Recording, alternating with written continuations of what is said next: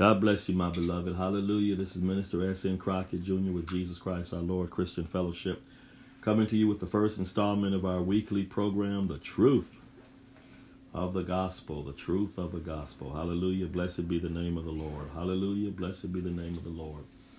We're going to come to you with our third installment of our series, Jesus and Liars. Jesus and Liars. Jesus and liars. We know that Jesus is the way, the truth, and the life. He doesn't just contain truth. He doesn't just teach truth. He is the truth. The Bible says in him dwells all the treasures of wisdom and knowledge. In him, he is the way, the truth, and the life. He is the truth, and in him there is no darkness. There is no lie, which is why there's such satanic opposition to him, because Satan is the father of all lies, and Jesus is the truth, for he is God. When Pilate asked him what is truth, Pilate was confused. He claimed he had power. He had a little bit of political power. He was a puppet of Rome. He asked Jesus, what is truth? And he had the truth, the way, the truth, and the life standing right in front of him. So we're going to continue our series tonight for a little while, and then whatever we don't finish tonight, if the Lord allows, we'll continue.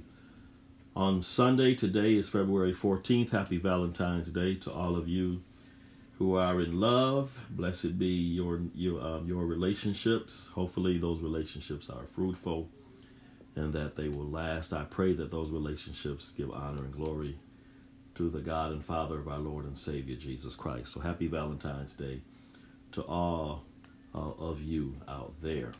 All right, so we're going to start tonight with prayer, and then we're going to go to John chapter 15, and then we'll take it from there. Father, in the name of the Lord Jesus Christ, we thank you. We bless you, Lord, for you are the only true and living God. You are the Father of our Lord and Savior, Jesus Christ, the God of all glory. Blessed be your name forever.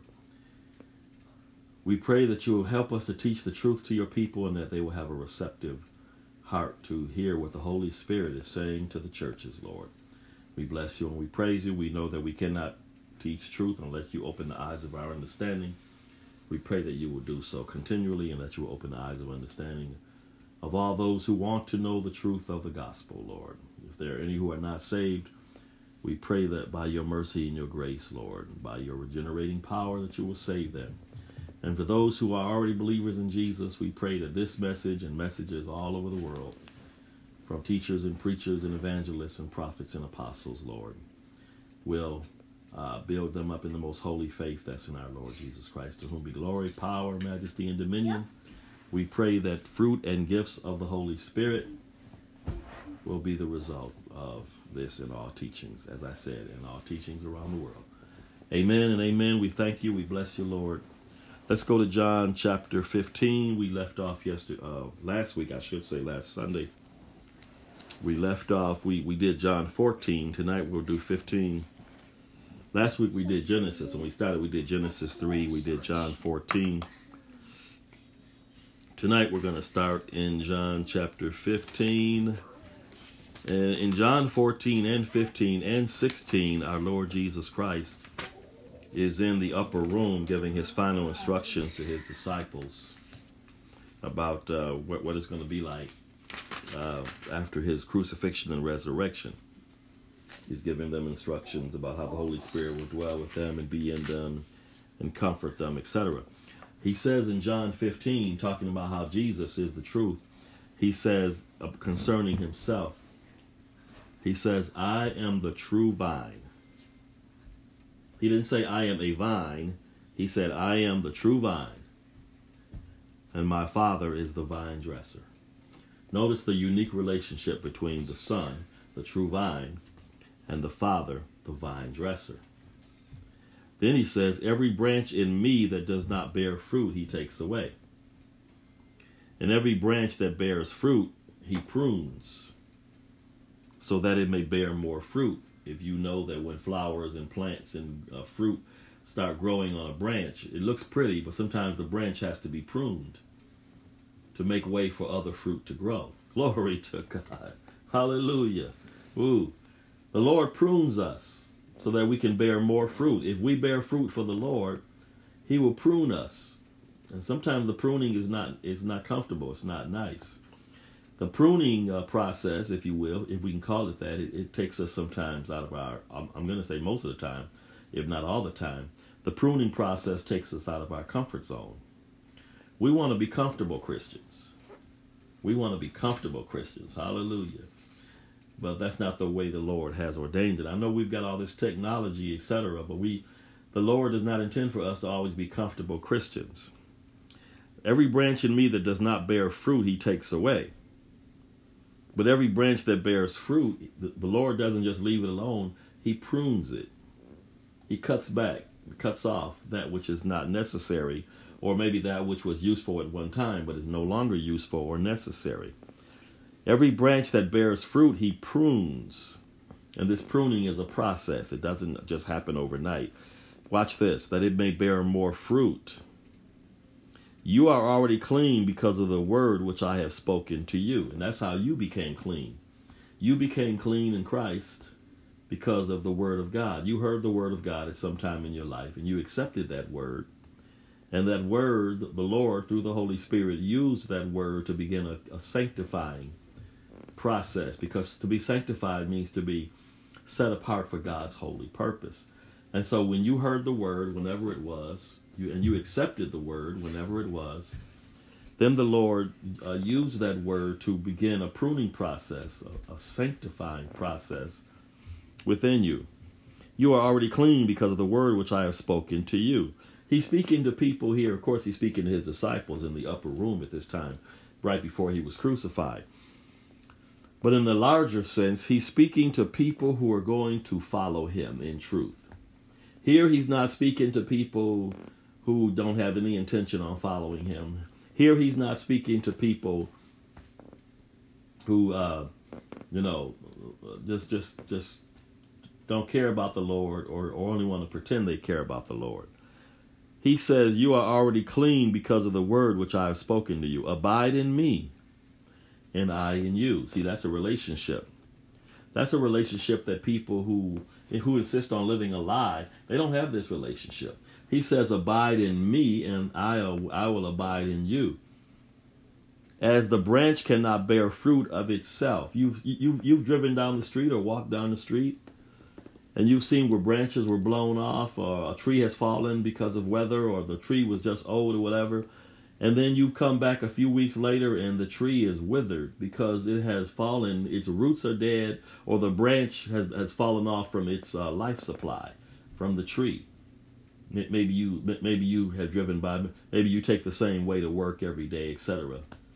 And a large branch fell down at some point, and you drove by for 4 to 6 months by that same branch. And then eventually you drove by and all the leaves on that branch, or if there was any fruit, it's withered, it's dead. Because the branch, because of the wind, the weather, the branch was separated from its life supply. Jesus said, abide in me and I in you, as the branch cannot bear fruit of itself unless it abides in the vine. Jesus said, you can't bear any fruit that I'll respect unless you abide in me. I am the vine, you are the branches. He who abides in me and I in him bears much fruit. He who abides in me and I in him bears much fruit. And we don't always bear fruit all at the same time. But if we abide in Jesus, we will bear much fruit for the Lord. For without me you can do nothing. If anyone does not abide in me, he is cast out as a branch. Remember that branch I told you that was broken off from the life source? He says, if anyone does not abide in me, he is cast out as a branch and is withered. So you drive by that branch for 4 to 6 months, and at the end of 4 to 6 months, the leaves are all shriveled up because the branch was broken off from its life supply. He is cast out as a branch and is withered, and they gather them and throw them into the fire. Did you hear that? They throw them into the fire, and they are burned. If you abide in me and my words abide in you, you will ask what you desire. Now we talk about having power in prayer. You will ask what you desire, and it will be done for you. By this my Father is glorified. Now listen to this. This goes back to the pruning process. My Father is glorified that you bear much fruit. The Lord is not pruning us so we can bear much fruit, so we can get a big head and pat ourselves on the back. The Lord is pruning us, if you go back to the beginning verses of chapter 15, the Lord is pruning us so we can bear much fruit. By this my Father is glorified, so that we can glorify the Father, and that others can glorify the Father through what they see through us. By this my Father is glorified, that you bear fruit, that you bear much fruit. So shall you be my disciples. You see that? And then if you go on to read the rest of the 15th chapter, he talks about how the world hates us. The world hates us. If you're a true Christian, the world hates you. I hate to bust your bubble. If you are a true Christian, the world hates you. The world system. The world hates you because you represent the truth of God, and they represent the lie. They represent, technically, a person who's not saved, technically, is still a child of the devil. I didn't say it, the Bible said it. Unless a person has been born again through Jesus Christ, that person is a child of the devil. That's what the scriptures teach. We were all created by God, but only those who've been born again are in covenant with God. We were all created by God, but only those who are saved, who've been washed in the blood of Jesus Christ, who've been filled with the Holy Spirit. The Bible even says in Romans chapter 8, if anyone has not the Spirit of Christ, he's none of his. This is Bible. This is Bible. This is Bible. So I showed you John chapter 15. Now let me go down to the main verse of John chapter 15. And then I'll go to John chapter 16. And then we'll see if we have any time to talk about anything else. Go to John 15:18. If the world hates you, you know that it hated me before it hated you. The world hates you because you represent truth. The world doesn't hate you because you walk in your truth. The world hates you because you walk in the truth of the gospel. That's why the world hated Jesus, because he came to expose their scams. They had man-made religion. They had taken the word of God and had made it none effect through their man-made traditions. And Jesus came, and because he's the light of the world, the light exposes darkness, he came and exposed all their scams. And they conspired against him and crucified him. But it was all in God's plan. He was crucified for our sins, our iniquities, etc. If the world hates you, you know that it hated me before it hated you, Jesus said. Jesus said, don't expect to be treated differently than I was treated. If the world hates you, you know that it hated me. I'm the template. Jesus is saying, I'm the template. I'm the pattern. If they spit in my face, they'll spit in your face. If they hated me, they'll hate you. If they lied on me, they'll lie on you. If they crucified me, they'll try to crucify you. If not literally, reputationally, figuratively, metaphorically, they'll try to crucify you. If you were of the world would love its own. If you were of the world would be patting you on the back. You'd be on your way to hell, but the world would be patting you on your back. If you represented the lie that is of the world, if you were walking in your truth instead of the truth of the gospel, the world would be patting you on the back because you're going to all spend eternity in the lake of fire. But Jesus said, because you are not of the world, but I chose you out of the world, therefore the world hates you. The world hates you because you represent the truth of God. The world hates you because you represent the truth of the gospel. You see that? He says, remember the word that I said to you, a servant is not greater than his master. If they persecuted me, they're going to persecute you. A servant is not greater than his Lord, or this Bible says master. If they persecuted me, they're going to persecute you. If they kept my word, they will keep yours also. But all these things they would do to you for my name's sake, because they do not know him who sent me. So when people persecute you for the gospel, it's because they don't know the Father like you do. If I had not come and spoken to them, they would have no sin. But now they have no excuse for their sin because Jesus came and presented the kingdom offer to them and they rejected it. Now they have no excuse. He who hates me hates my Father also. If I had not done among them the works which no one else did, they would have no sin. But now they have seen and hated both me and my Father. But this happened that the word might be fulfilled. See, Jesus was always fulfilling prophecy. This happened that the word might be fulfilled, which is written in their law. They hated me without a cause. It was their law.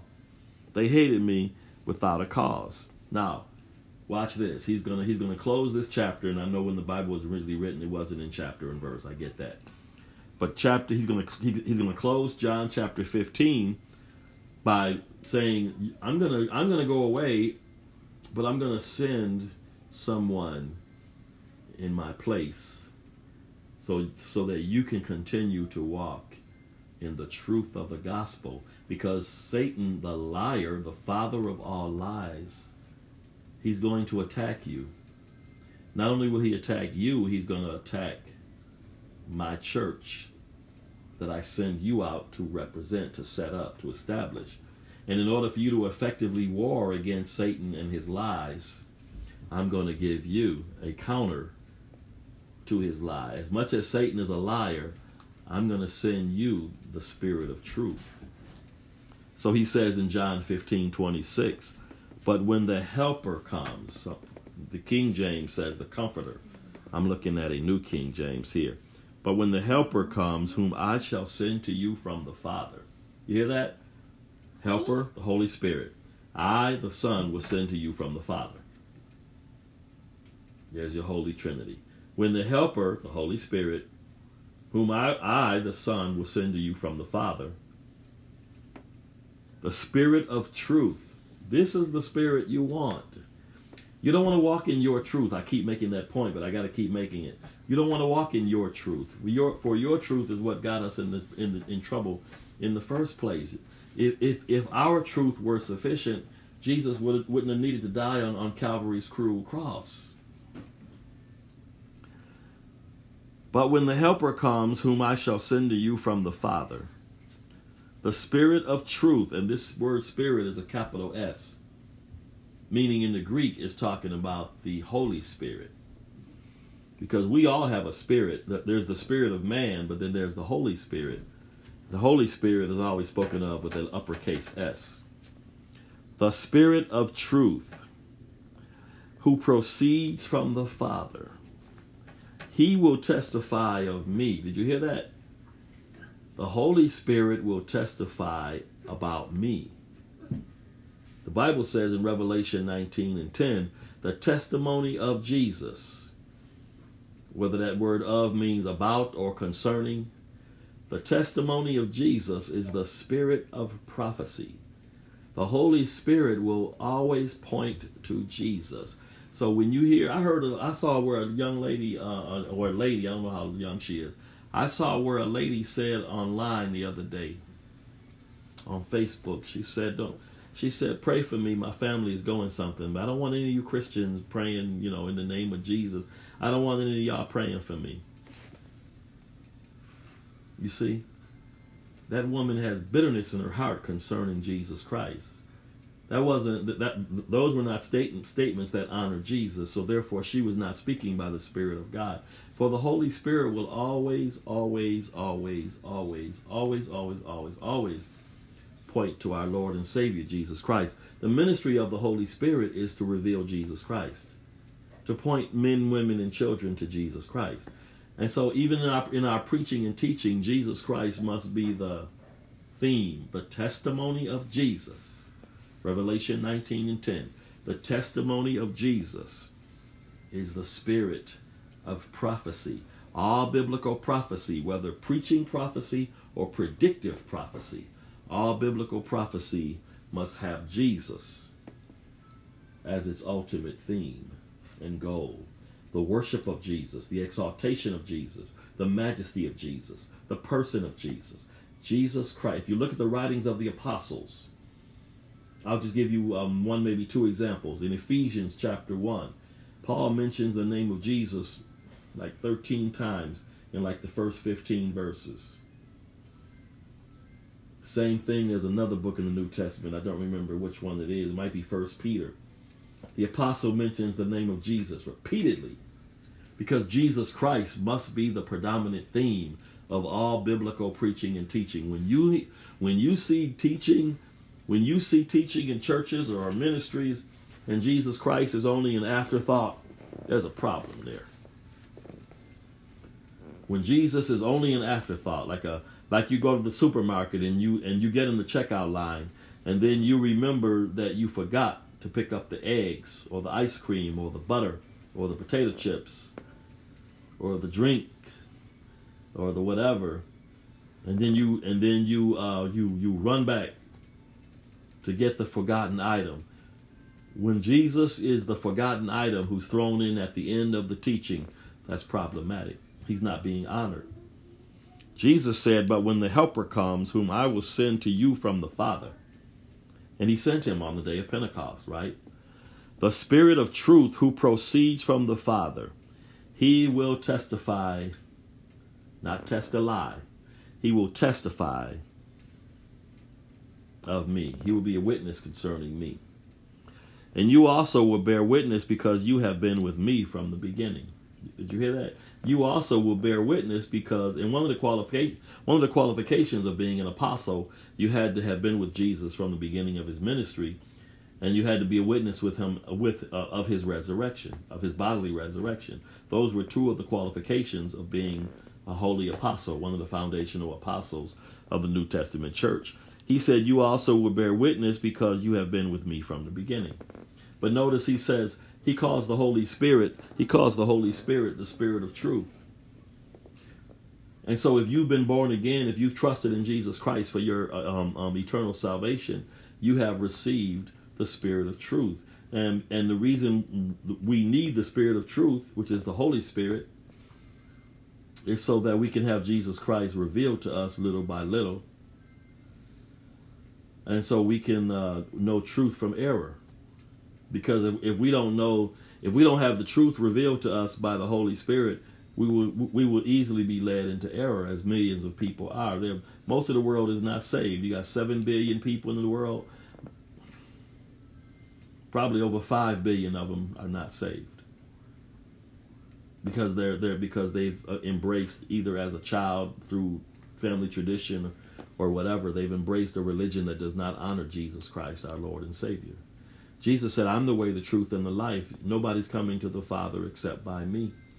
Jesus said, "All men must honor the Son even as they honor the Father. He who honors the Son honors the Father who sent him." So if you have 7 billion people in the world, and if over 5 billion of them are involved in religions that don't honor our Lord and Savior Jesus Christ, that's very problematic. God is their final judge, but Scripture says that Jesus is the way, the truth, and the life, and that means nobody can come to the Father except through him. I know you've been told, and high-powered celebrities, etc., are saying that Jesus is not the only way, and that there are many ways, and this and that, this, that, and the third. But the Bible, the Word of God, the living Word of God, the Word of the living God, I should say, says that Jesus Christ, it says in Acts 4:12, there's no other name there's no other name given among men under heaven whereby we must be saved but in the name of Jesus. So Jesus is the truth, and the Holy Spirit reveals that truth to us. Now we go to John chapter 16. Jesus is continuing to reveal to his disciples what's going to happen, especially after his crucifixion and resurrection. I'm going to start at John 16:5. "But now I go away to him who sent me." Jesus is saying, I got to go away, boys. I got to go to the cross. I'm going to be raised from the dead. Then I'm going to go back to heaven. I'm going to ascend back to heaven at the Mount of Olives. "But now I go away to him who sent me, and none of you ask me, 'Where are you going?' But because I have said these things, sorrow has filled your heart. Nevertheless, I tell you the truth. It is to your advantage that I go away. For if I do not go away, the Helper will not come to you." The Holy Spirit could not come and indwell them as long as Jesus was there with them. "But if I depart, I will send him to you. And when he has come," listen to this, "he will convict the world of sin." It is the Holy Spirit who convicts the world that they are an offense to God. That's how you got saved. The Holy Spirit convicted you of your sin. That's how I got saved. The Holy Spirit convicted me that I was a sinner, all defiled. You don't have to have deep theological knowledge to know that. Just, I'm a sinner, Lord, and you are my only hope for salvation. Without the Holy Spirit, you never would have uttered that. Lord, I'm a sinner. I believe in Jesus. I believe that he died on the cross for me, and that you bodily raised him from the dead. Without the Holy Spirit, you nor I would have ever uttered those words, because we don't have that revelation on our own. Jesus said, flesh and blood does not reveal those things to us, but my Father who is in heaven. He will convict the world of sin and of righteousness and of judgment. Of sin, because they do not believe in me. Of righteousness, because I go to my Father and you see me no more. Of judgment, because the ruler of this world is judged. The Holy Spirit, the ministry of the Holy Spirit is to convict the world of the fact that Jesus Christ is the only righteousness that God accepts.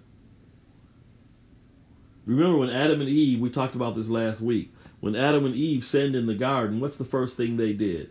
They made fig leaves, they made like aprons of fig leaves to cover their nakedness, because they had the consciousness that they had sinned against God.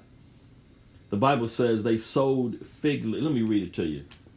I'm going to read it to you so I'll get it exactly right. When Adam and Eve sinned in the garden, after Eve was deceived by Satan, and Adam willfully sinned, for he was not deceived, he sinned willfully. It says in Genesis 3:7, after they ate the fruit, after Adam ate it, the eyes of both of them were open, and they knew that they were naked. And they sewed fig leaves together and made themselves aprons. That's man's first attempt to cover his sins by his own works. They ate the fruit, their eyes were open, they knew they were naked, but instead of not being ashamed as they were before they ate the fruit, now they were ashamed. The Bible says they sewed fig leaves together and made themselves aprons. That was man's first attempt. It wouldn't be the last, because it's still going on today. That was man's first attempt to cover his sins by his own,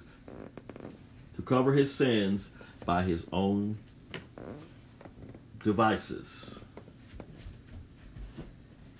And God, if you continue to read Genesis chapter 3, after God deals with the woman, the man, he deals with Adam first, then he deals with the woman, his wife, then he deals with the serpent, then he comes back up to the woman, then he goes back up to Adam.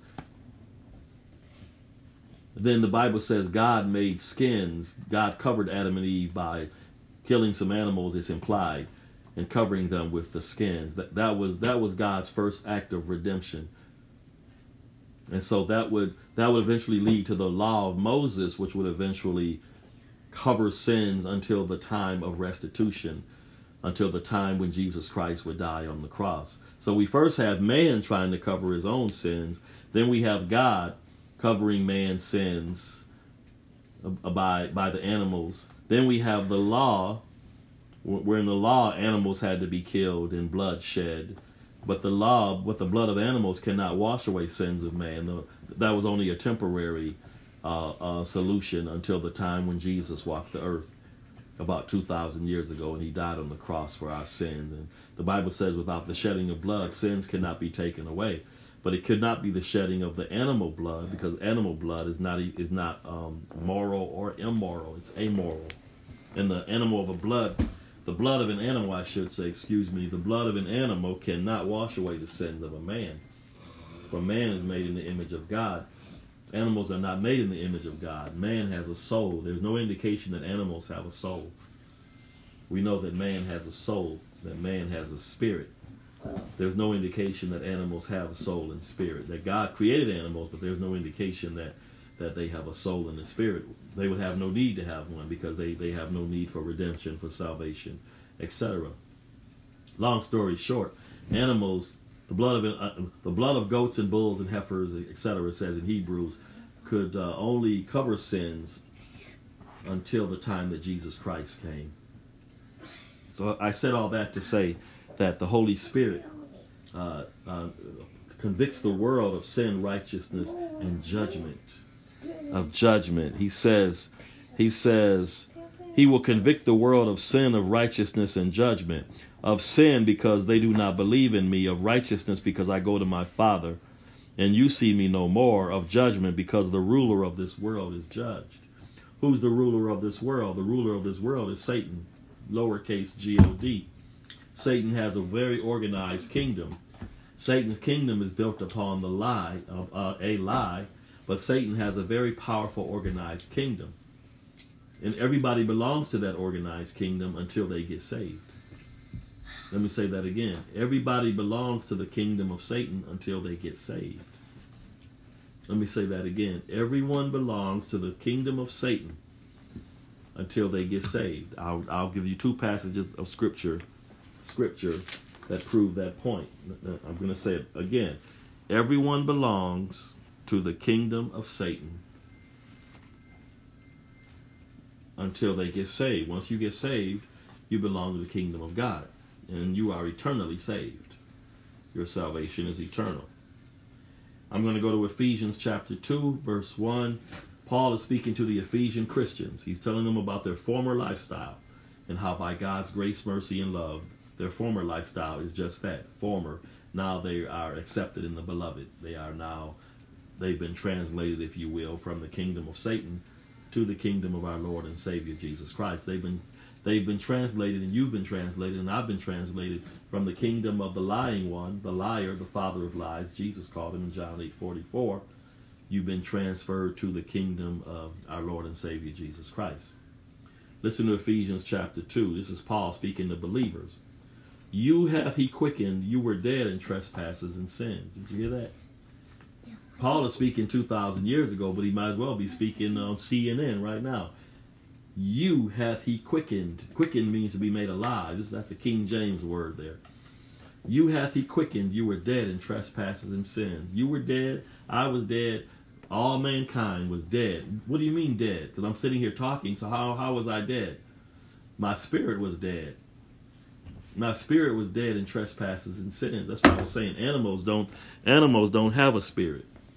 Animals have no need for redemption, for salvation.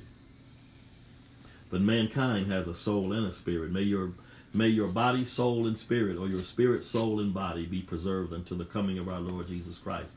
Paul told the Thessalonian Christians, may your spirit, soul, and body be preserved until the coming of our Lord Jesus Christ. So man has a spirit and a soul as well as a body. The spirit died when Adam and Eve sinned in the garden. But when you accept Jesus Christ as your Lord and Savior, my day was May 20th, 1979. I don't know when your day was, but I'm sure you do. When you accepted Jesus Christ as your Lord and Savior, your spirit was resurrected. That's why Jesus said in John, I believe it was in chapter 5, that all who come to me, there's a resurrection. I'm terribly paraphrasing it. He said there will be a resurrection of all who come to me. He wasn't talking about the resurrection in the last day, although he did talk about that later. He said all who come to me, they will be resurrected, meaning spiritually speaking. I was dead on May 19th, 1979. I was dead in trespasses and sins. But on Sunday, May 20th, 1979, I was quickened. Hallelujah. The Lord quickened me. He quickened me by his word because I trusted in him for my salvation. So Paul says, you hath he quickened. You were dead in trespasses and sins.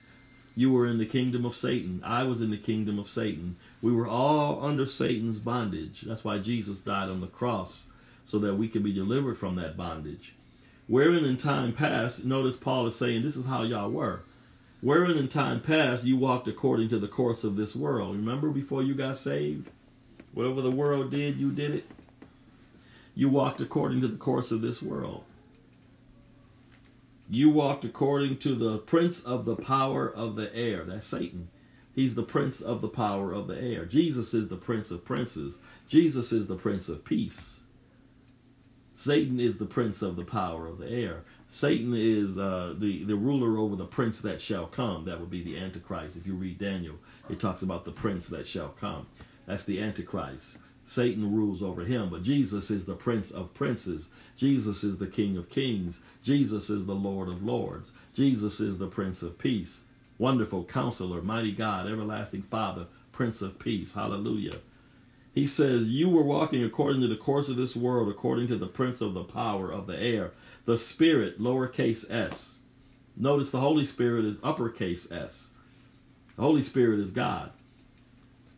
You were walking according to the spirit that now, no, listen here, the spirit that now, even though Paul said this 2,000 years ago, it's just as applicable for today. The spirit that now works in the children of disobedience. Did you hear that? Paul is speaking to these Ephesian Christians saying, this is how you were.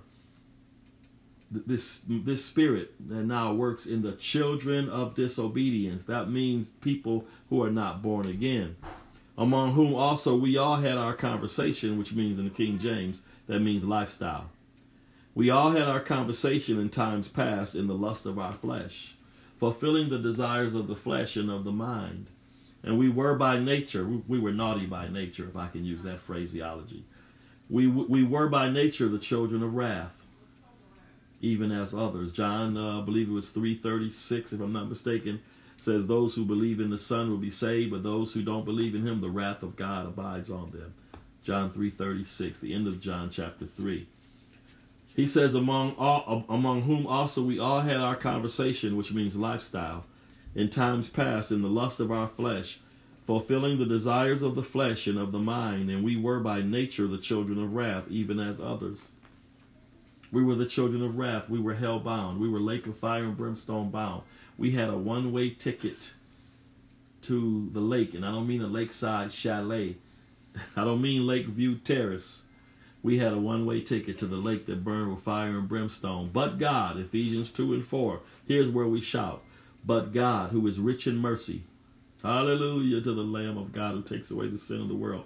If that doesn't excite you, then I'm talking to the wrong people. But God, who is rich in mercy. Notice, the point the apostle is making is that we were lost in sin, but God showered his mercy upon us. And it's strictly by his mercy. It's strictly by his illumination. It's strictly by his revelation. It's strictly because he opened the eyes of our understanding. It's not because of us. Jesus said to Peter, flesh and blood has not revealed this unto you, but my Father who is in heaven. But God, who is rich in mercy, for his great love. It was love that saved us. What's love got to do with it, right? It was love that saved us. It was the love of God that saved us. What's the scripture? The love of God. I can't remember the scripture, but something about the love of God that brings salvation has appeared to all men. Through love and kindness, the Bible says the Lord has drawn us. It was the love of God that saved us. Even when we were dead in sins. See, our spirit, I know you looked good.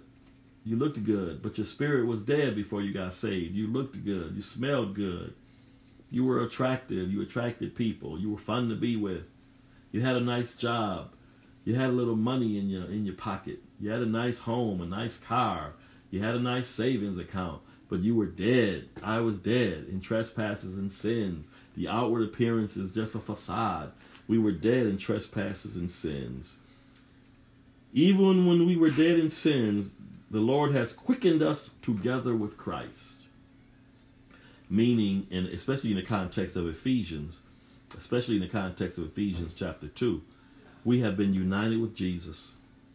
He is the head and we are the body. And that's an eternal relationship. That relationship shall never be broken. He is the head and we are the body. And the head will never be severed from the body. Jesus is the head, we are the body. Even when we were dead in sins, has quickened us together with Christ. By grace, you are saved. I like to think of grace as Grace, God's riches at Christ's expense. Hallelujah. Jesus paid it all. All to him we owe. Sin had left a crimson stain. He has washed it white as snow. Hallelujah to the Lamb of God who takes away the sin of the world. Hallelujah, glory, blessed be the name of Jesus who takes away the sin of the world. Listen to what else Paul says here in Ephesians 2. He has raised us up together and made us sit together in heavenly places in Christ Jesus, that in the ages to come he might show the exceeding riches of his grace and his kindness toward us through Jesus Christ. Then he says in verse 8, for by grace you are saved through faith, and that not of yourselves. It is a gift of God, not of works, lest any man should boast. See, the Lord knows. He knows us. It's like you know your children. The Lord knows us. He says, you're not going to have one iota of opportunity to boast. The Bible says Abraham believed God and it was accounted unto him for righteousness. Abraham could boast. He could not boast of having worked for his relationship with God. Abraham was justified before God instituted circumcision. So Abraham could not boast that it was his circumcision that caused him to be accepted in the eyes of God. For by grace, God's riches at Christ's expense, for by grace you are saved through faith, and that not of yourselves. It's a gift of God, not of works, lest anyone should boast. Hallelujah. Let me read another passage of scripture to show you that Satan is the father of all lies, and that the Lord, because of his mercy and his grace, the Lord has called us out of darkness into his marvelous light. I'm going to go to 1 Corinthians chapter 6. And the context of 1 Corinthians chapter 6 is there were Christians who were bringing lawsuits against their fellow Christian brethren. You've seen it on TV when the church gets in an uproar and they're upset with the pastor and the deacons will change the locks on the door, that kind of thing. That was going on, that's nothing new. And they're upset with the pastor and they change the locks on the door, and half the congregation wants to follow the pastor and half the congregation wants the guy gone. Okay, you've seen that. Well, that happened in the Corinthian church. There were people bringing lawsuits. And Paul says, hold on, in 1 Corinthians 6. He says, hold on, how y'all bringing lawsuits in worldly courts? You're witnessing, you're destroying your witness for Jesus. He says, don't you know the saints will judge the world? And if saints will judge the world, aren't we worthy to judge these worldly matters? He says, if you go to, now therefore it is already an utter failure for you that you go to law against one another. He said, you're not supposed to do this. You're supposed to settle this in the church. Why do you not rather let yourselves be cheated? No, you yourselves do wrong and cheat, and you do these things to your brethren. Then he's going to make a point here, and this is the main point I want to make, showing how we were once in the bondage, the claws, the throes of satanic deception. Do you not know that the unrighteous will not inherit the kingdom of God? Listen to what Paul says. He says, y'all go into court against each other before worldly judges. And these people that you're going to court before, they won't even inherit the kingdom of God unless they become born again, unless they get saved. He says, now, I want you to think about this. He's trying to apply some logic here. The Bible is the most logical book ever written. Do you not know that the unrighteous will not inherit the kingdom of God? Now he's going to give a list here. Do not be deceived, because many people are deceived then and now. He says, neither fornicators, nor idolaters, nor adulterers. He's talking about unrepentant. You could be any of these things, but if you repent and ask the Lord to forgive you, and he will wash you in the blood of Jesus. So he's talking about unrepentant here. Do not be deceived, neither fornicators, nor idolaters, nor adulterers, nor homosexuals, nor sodomites, nor thieves, nor covetous, nor drunkards, nor revilers, nor extortioners will inherit the kingdom of God. When we were under the control of Satan, we were involved in this right here. You may not have been a homosexual, but you were something. I wasn't a homosexual, but I was something. In other words, before we got saved, we were in the kingdom of darkness. That's the only point that I'm trying to make. Remember I read the Ephesians 2 passage? You hath he quickened, you were dead in trespasses and sins. Well, here he gives a list of those sins. It's a partial list. There's a more complete list in Romans chapter 1. I believe we talked about that list last week. He says, don't be deceived. How y'all go into court on each other before these worldly unsaved judges and juries. He said that they're not going to inherit the kingdom of God. You are. How are you going to them to let them judge spiritual matters when they themselves are not spiritual? That's his point. Do not be deceived, neither fornicators nor idolaters. Notice Paul says, do not be deceived. There's a deceiving spirit in the land even today. People are being deceived because they're being told that all of these sins are not sins, that it's normal. The Bible says it's not. It's sin. Do not be deceived. And everybody's being told to be politically correct, to shut up. Or you'll be labeled a homophobe, or you'll be labeled a bigot, or you'll be labeled this, or you'll be labeled that. And I believe the persecution against the church, as far as free speech is concerned, I believe it's going to get worse and worse. I can see it. I'm not a prophet, but I can see it on the horizon. The persecution against the church for speaking out, because even now, many churches, most churches, I'm not going to say most because I don't know that, but many churches have stopped speaking out against sin, especially certain sins, for various reasons. A poll was taken recently. Over 50% of pastors don't speak on certain subjects because they don't want to offend the congregation. How are you a prophet in the pulpit, and you're afraid to speak on issues such as abortion and homosexuality because you're afraid you'll offend your members? See, that's where money comes in, and you won't speak out. The church is supposed to be the prophetic voice of any nation. But now, because of the 501c3 rule, the tax law, you're afraid you'll lose your 501c3 nonprofit status if you apply your prophetic voice to speaking truth to power to these politicians. A lot of churches have abandoned that. They've become tax exempt social clubs. Do not be deceived. Neither fornicators, nor adulterers, nor idolaters, nor homosexuals, nor sodomites, nor thieves. So it's not just an indictment of LGBTQ, it's an indictment of sin. Nor thieves, nor covetous, nor drunkards, nor revilers, nor extortioners. Extortioners, that would include, the mafia, gangbangers, people who extort. They will not inherit the kingdom of God unless they repent, for the kingdom is at hand. Kingdom of God is at hand.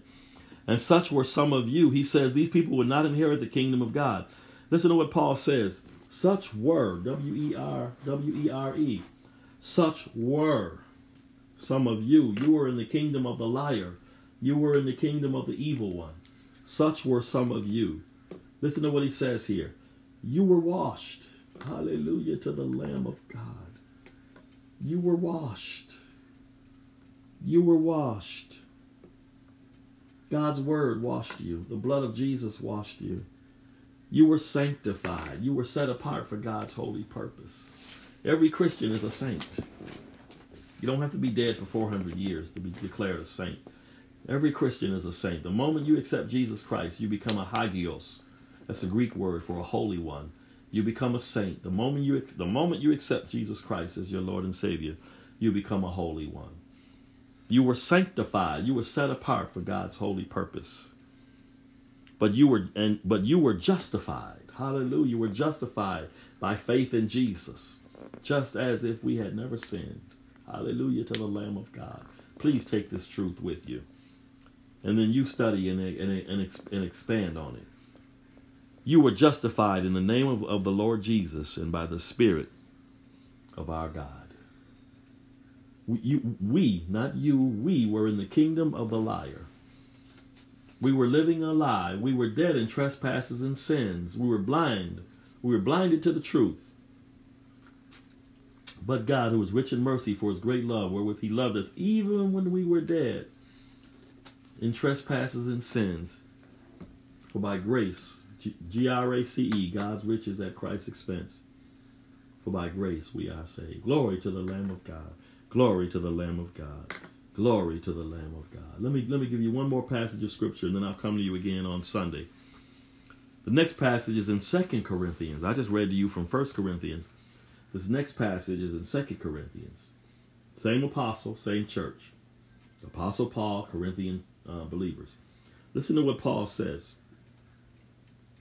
Therefore, since we have this ministry, as we have received mercy, we do not lose heart. We don't give up. We don't become faint. But we have renounced the hidden things of shame, not walking in craftiness, nor handling the word of God deceitfully, but by manifestation of the truth, commending ourselves to every man's conscience in the sight of God. The job of the preacher, the teacher, is to commend him or herself to your conscience. Because it is the decision you make in your conscience, which is where your will is. Your will is in your conscience. Or you could say your conscience is in your will. You have to make a decision to accept Jesus Christ. Jesus said in the Garden of Gethsemane, I don't want to drink this cup of suffering. Nevertheless, not as I will, Father, but as you will. So,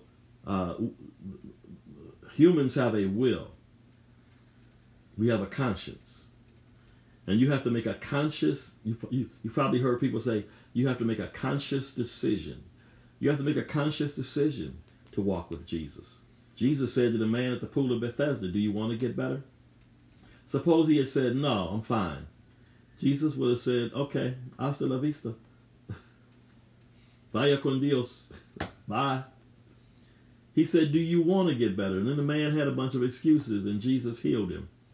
Then later, Jesus found him in the temple. He healed him, but then he found him later and said, it's very important that that your life, I healed you now physically, but it's very important that that you turn your life around, or a worse thing is going to come upon you. This man had been crippled for 38 years. That's like a death sentence. This man had been crippled for like 38 years. He was at the pool of Bethesda, and an angel would come down at a certain season from heaven and dip its foot or whatever in the water, and whoever went into the water first after that would be automatically healed by the Lord. And the man said, every time I try to get into the pool, somebody gets in front of me. So he was really a victim of social injustice, if you will. Jesus said, okay, it's all good. Do you want to get better? That's when the man began to give his life story. Jesus healed him physically, but then he found him and said, okay, you've been made well. Sin no more, lest a worse thing come upon you. So now as I read this right here, Jesus said, Paul said, we have renounced the hidden things of shame, not walking in craftiness, nor handling the word of God deceitfully. But by manifestation of the truth, we commend ourselves to every man's conscience in the sight of God. And that's all I do when I teach to you on Friday evenings and Sunday mornings, or when the reverend, the bishop, the apostle, the prophet, whoever preaches or teaches to you on Sunday morning or Wednesday, they are commending themselves to your conscience. They are beseeching you to conform your will to the will of God. Paul says we commend ourselves to every man's conscience in the sight of God. But even now, here's the point I want to make, and then I'm going to close. But even if our gospel is veiled, or the King James would say, if our gospel is hidden, it is veiled to those who are perishing, whose minds the God, lowercase G-O-D, Satan, the prince of the power of the air, whose minds the God of this age has blinded, who do not believe, lest the light of the gospel of the glory of Christ. You hear that? But even if our gospel is veiled, it is veiled to those who are perishing, whose minds the God of this age has blinded. Satan has blinded people. He's the God of this age. He's not the God of eternity. He's the God of this age. That means his kingdom is very temporary. He's the God of this age. The God of this world is the King James. So it's probably, the Greek word is probably cosmos. The God of this world, the God of this age, has blinded the minds of those, listen, who do not believe. Even if our gospel is veiled, it is veiled to those who are perishing, meaning they're on their way to hell, whose minds the God of this age has blinded, who do not believe. So there's a personal responsibility here. I'm not going to do it tonight. I wanted to, but I'll do it Sunday, Lord willing. The parable of the sower. In the parable of the sower, the first seed was sown on stony ground. I'll talk more about that Sunday, but it shows how the human will, you have to make a decision to accept God's word. And when you don't accept God's word, the Bible says in the parable of the sower, Satan comes immediately and snatches the word off the person's heart. That's the seed. I'm sorry, that was the seed sown by the wayside. We'll talk about that, Lord willing, on Sunday morning. The God of this age has blinded those who do not believe, listen, lest the light of the gospel of the glory of Christ, who is the image of God. Jesus is the visible representation of the invisible God, should shine on them. He says in a few verses down, well, he says down here in verse 6, he says the same light that God used when he said, let there be light in Genesis chapter 1, he said it's that same light. It's the same light that shines in our hearts to give us the knowledge of the glory of God, glory of Jesus Christ. Paul says, let me go back one more time, then I'll close. Paul says, even if our gospel is veiled to those who are perishing, whose minds the God of this age has blinded, who do not believe, lest the light of the gospel of the glory of Christ, lest the light of the gospel of the glory of Christ, lest the light of the gospel, the good news. That's why Satan fights the gospels. Satan doesn't mind a church that all that church they sing and there's worship. That's good. They sing, they talk about, you know, this report and that report and this event coming up and this deacon anniversary coming up, and then the word comes forth for 3 minutes. Satan, he applauds that. Satan fights the gospel. He fights the word of God. He fights the word of God. Wherever the word of God is coming forth with power, he fights it. He hates it. Whose minds the God of this age has blinded, who do not believe. People don't believe. They don't want to believe. They don't want to believe. They rather, the Bible says they rather live in darkness. They love darkness rather than light because their deeds are evil. Pete Buttigieg, he said he's a believer in Jesus, but he cannot justify his lifestyle by scripture. He says, my faith tradition. You will never hear Pete Buttigieg say, the Bible says that I can be married to another man. He says, my faith tradition. And that's a lie in itself, because tradition can never take precedence over God's word. He says, my faith tradition. You will never hear Buttigieg say, well, 1 Corinthians 6:2 says, or Romans 4:6 says, or John 18:5 says, I'm justified in sleeping and waking up to next to another man every morning. Because there is no biblical justification. And he says he's a believer in Jesus, that he's a Christian. But he says, my faith tradition. But remember, who were the biggest enemies of Jesus when he walked the earth? Those who held to the traditions of men and not to the word of God. Let's close right here.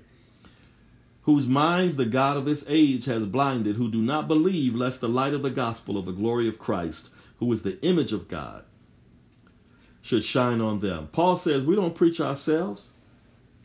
Paul says we don't preach ourselves, but Christ Jesus, because Paul said if we preached ourselves, the Holy Spirit would not be moving the way he's moving. Because the Holy Spirit, I told you a little while ago, the Holy Spirit, Jesus said he shall testify of me, not of the apostles.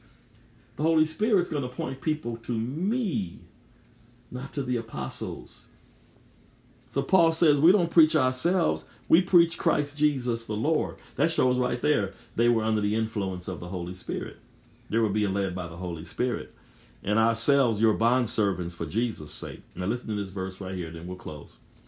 For it is the God who commanded light to shine out of darkness. He goes back to Genesis.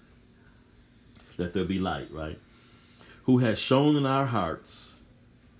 That's how you got saved. You got saved because that same light where God said, let there be light, the Shekinah glory. The Shekinah glory. The same light where God said, let there be light, and there was light. That same light, Paul said, has shone in our hearts to give the light of the knowledge of the glory of God in the face of Jesus Christ. The same light, Genesis 1:1, let there be light. In the beginning God created the heavens and the earth was void and darkness, and there was chaos, and darkness was upon the face of the deep. And God said, let there be light, and there was light. Hallelujah to the Lamb of God. Paul says right here, same light. Hallelujah to the Lamb. For it is the God who commanded light to shine out of darkness. Remember you were in darkness? Remember I was in darkness? You were in darkness. Remember the abortions and all the getting drunk and not knowing what bed you're going to wake up in, and all the drug abuse, the substance abuse, and all the adultery, and all the remember that? Yeah.